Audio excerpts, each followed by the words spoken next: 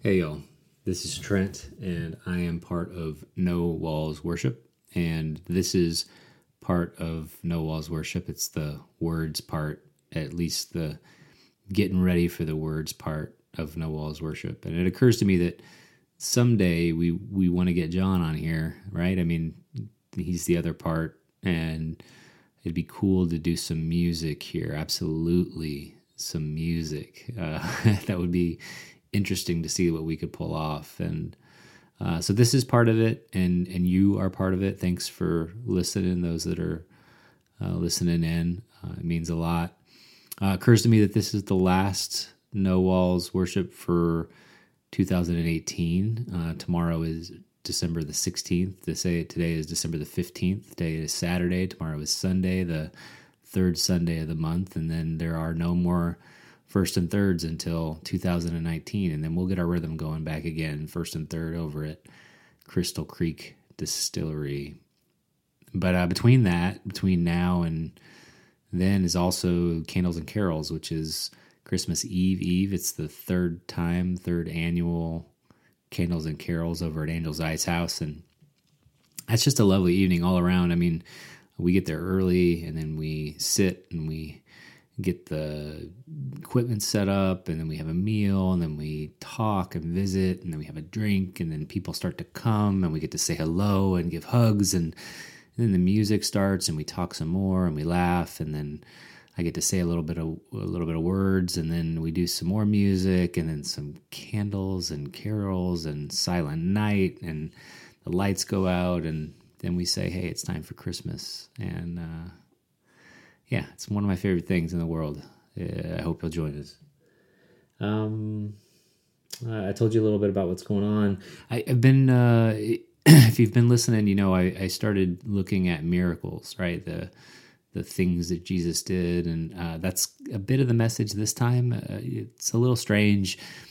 This one isn't really a standalone. This is kind of like an aside or a pause from the previous message. The previous message, there was this part that I didn't really get into, and I wanted to. And then I just kind of wanted to get back to some core things that I love. And anyway, you'll see more of it. But the miracles, right? I've been asking myself this question: what am I going to get out of this study of the miracles? And the question I've been asking as I study is, how did Jesus want to impact people? Right? What was the thing he wanted to accomplish when he was doing these works? And so far, just a couple of these miracles in, the answer feels like Jesus wanted to free people from their past, right? He wanted to set them free from past trauma, past affliction, so that they could be an encouragement in their community.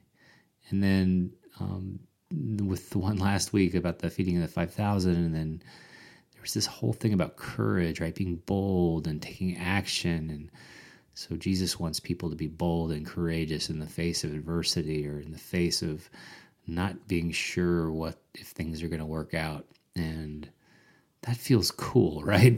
That's what our religion is this Jesus that wants us to be free and wants us to be courageous, wants us to be bold. And that just feels all kinds of practical and helpful to me. So anyway, it's been a cool study so far.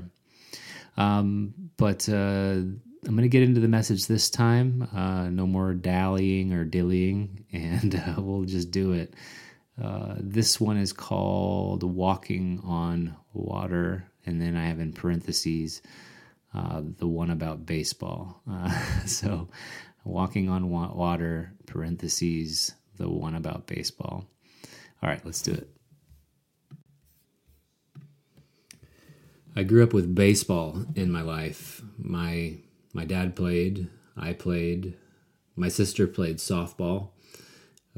She played softball for her high school, and my dad was the coach of her team, the high school softball team. And for away games, as an upper elementary student, I think 4th, 5th, maybe even into 6th grade, I would get to leave school early and go to the away games with my dad. Ride on the bus, and I got to ride on the bus with high school girls, right? And I got to sit on the bench, and my dad taught me how to keep score, keep stats in a book. And so I was the official high school girls softball scorekeeper. And it was amazing.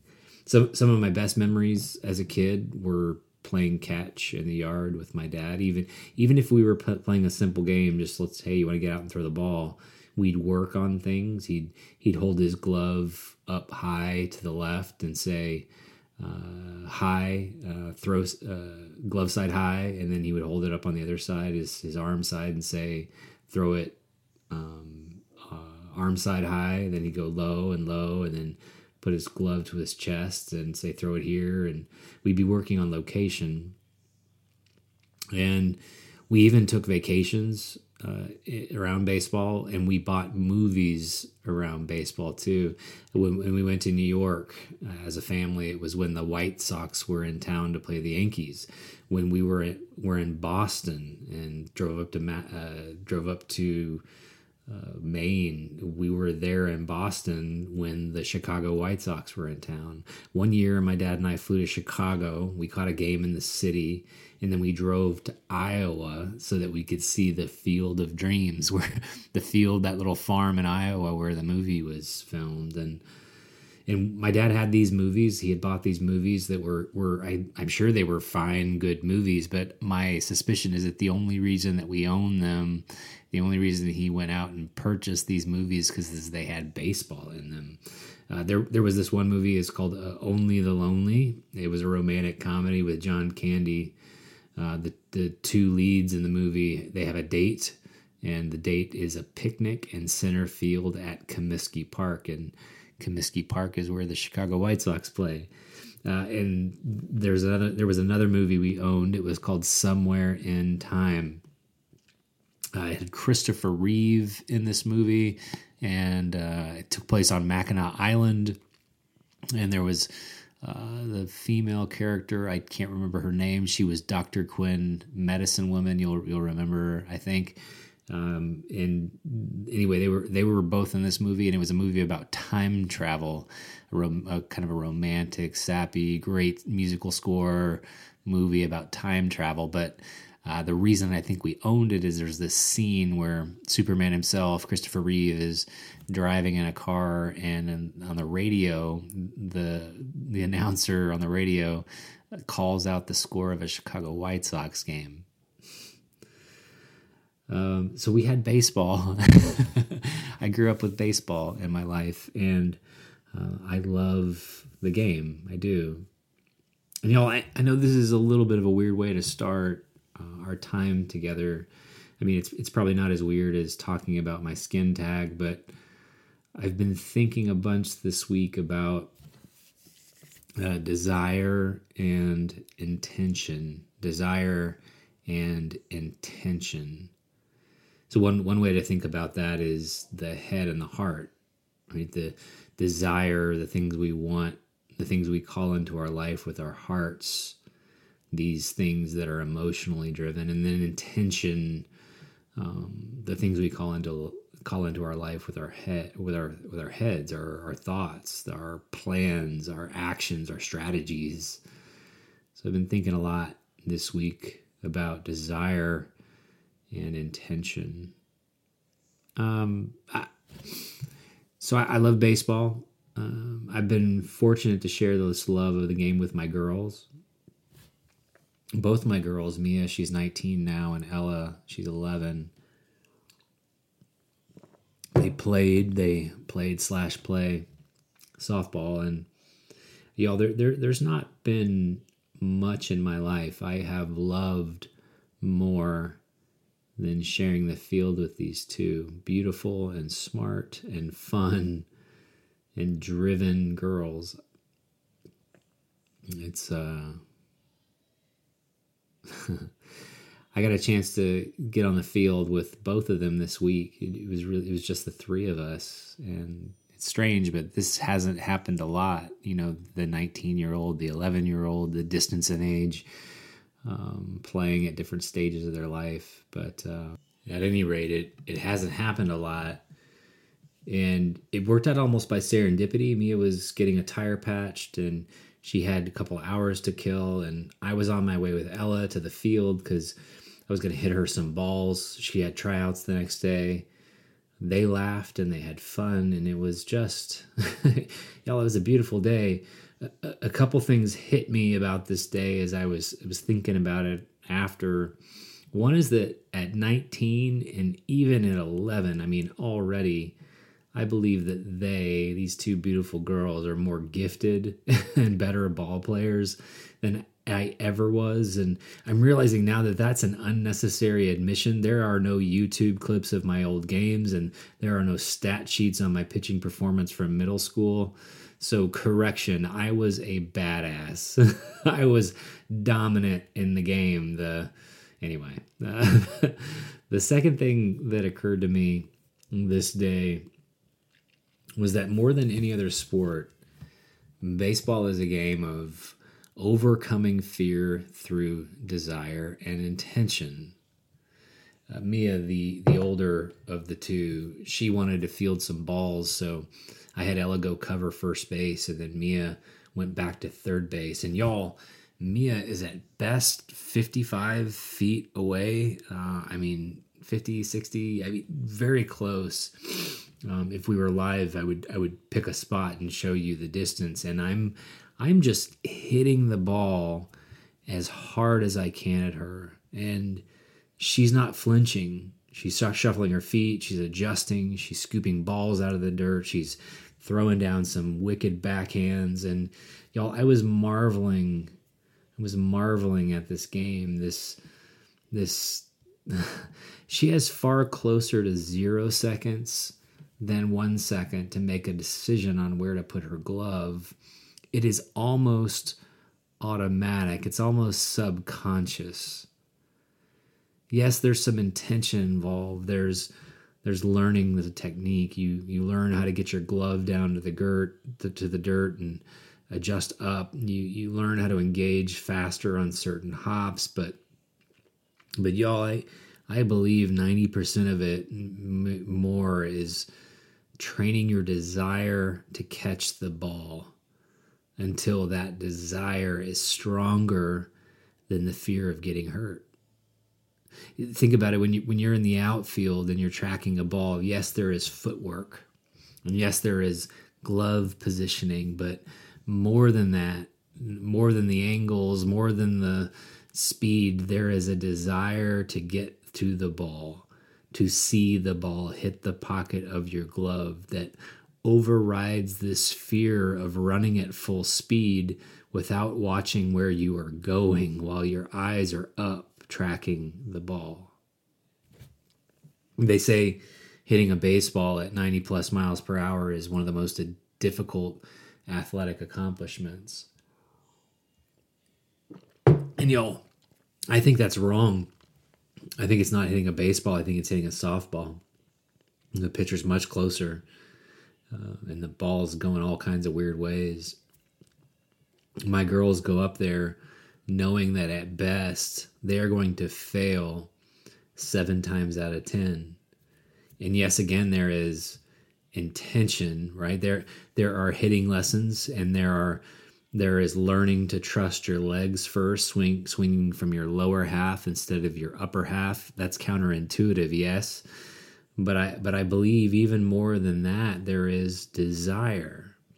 There is the desire to smash one into the gap that pushes us past the fear of striking out, the fear of failing, the fear of looking silly in front of an onlooking crowd, the fear of letting down your team, those other 12 girls that are working through their intentions and desires too. So I've been thinking a lot about desire and intention the last few weeks. I think because it's the end of the year, you see, I'm by nature a futuristic thinker. When I'm supposed to be preparing my heart for the Christmas season and just enjoying that, I'm generally thinking ahead. Right? I'm thinking ahead to the New Year's. What I desire for my life, what I desire for my family, my relationships. And here's what I know about me. I'll set some New Year's resolutions that I won't keep. But what I know is that if I can get my desires and my intentions right, if I can get my desires and my intentions in alignment, I believe God will bring those things into my life. Last week, we had dug into this story about the miracle of the feeding of the 5,000, the 5 loaves and the 2 fishes. And y'all, if you weren't here, there was this part of the story that I didn't dive into because there was already so much to dive into. But you'll remember, or I'll catch you up, that after the crowds had gone away, when the miracle was over, Jesus sent the disciples out ahead of him onto the boat. And later he came to them out to the boat. And as the story goes, he was walking across the water. And the disciples were understandably freaking out.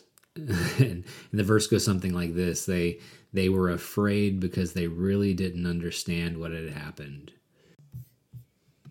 Y'all, they were afraid about what was happening because they didn't understand the miracle of the feeding of the 5,000. And we touched on this a bit last time, but what we didn't hit was that in the original translation, it says they didn't understand because their hearts were hardened. And it wasn't even they didn't understand. It just said their hearts were hardened, and that's why they were afraid. They were afraid because their hearts were hard. Now back to this, when you and I think of heart, we think of Valentine's Day, we think of love, we think of emotion, maybe even the irrational, right? Follow your heart. This is the opposite of thinking with your head, of being rational, of being strategic. And so I think we can miss this, right? Because we think head and heart, we think separate in our metaphors. Because in the Hebrew mind, the mindset at the time was not a separation. The head and the heart metaphorically weren't these separate things. The heart was thought of as the command center of emotion, yes, but at the same time, the heart was also thought of as the seat of intelligence. So when I say my heart was hardened, both my intelligence, both my intellect, both my emotion, all of it is out of whack. These seemingly opposable concepts live together in the chest of the Hebrew mind. So I read that passage again, and I read they were afraid because what was going on in their head and their heart was out of alignment. In the moment they were tired, and their desire and intention got all kinds of wonky ways. They had a hard time understanding what was possible because their desire and intentions were out of order. And y'all, my intention here is not to make light of this idea, because I think it's big, right? To get our desires and our intentions right. I don't want to make light of it with baseball, just a game. But I think it's illustrative because, y'all, there's something miraculous to me about how this love of the game gets passed down from father to son and son to daughter. And what I know is that my dad never sat down and plotted out a plan for influencing his granddaughters to be softball players. And I don't believe he ever set down a New Year's resolution to make me love the Sox or to get my game to a certain level. But I do believe my father had a desire to have baseball in his life. I believe he had intention to share the love of the game with his children. And even more than that, because he had the desire, the intention just poured out of him. It spilled into the next generation, and it makes me wonder if we can do this with a game, if we can do this with baseball, what else can we do with right desires and intention. There's another version of this story about Jesus walking on the water in the Bible, and in this version, one of Jesus's followers, Peter, sees Jesus out on the water, and he's not afraid. And he walks out too on the water to meet Jesus on them. And y'all, this is another one of those miracles where the physics of the thing never really interested me. Is it possible? Did it really happen? Is there a right combination of water density and surface area of the feet to make it? The answer is I don't know. What interests me more in this story is the audacity of it, the boldness of this move that Peter makes. What interests me is this picture of Peter. He sees his friend, his leader, the man who turned him from a simple fisherman in a small town in the middle of nowhere into someone who was dramatically impacting people's lives in places he never dreamed he'd go.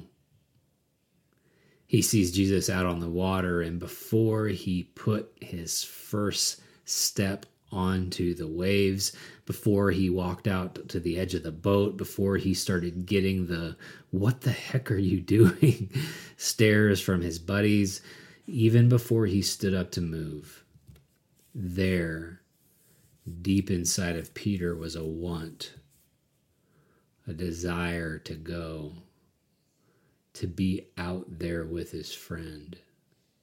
It started with desire, and then that desire moved Peter with intention. Y'all, here's my prayer for us.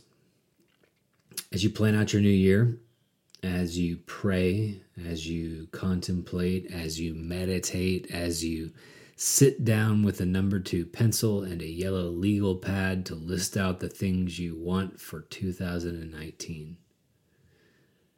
May we start by checking our desires. May we start by looking deeply at what we want most. Examine our desires and intentions.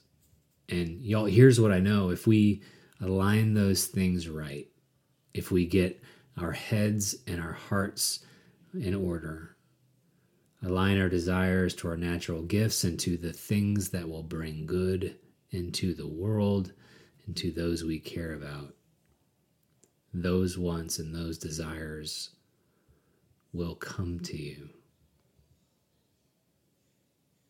I know it.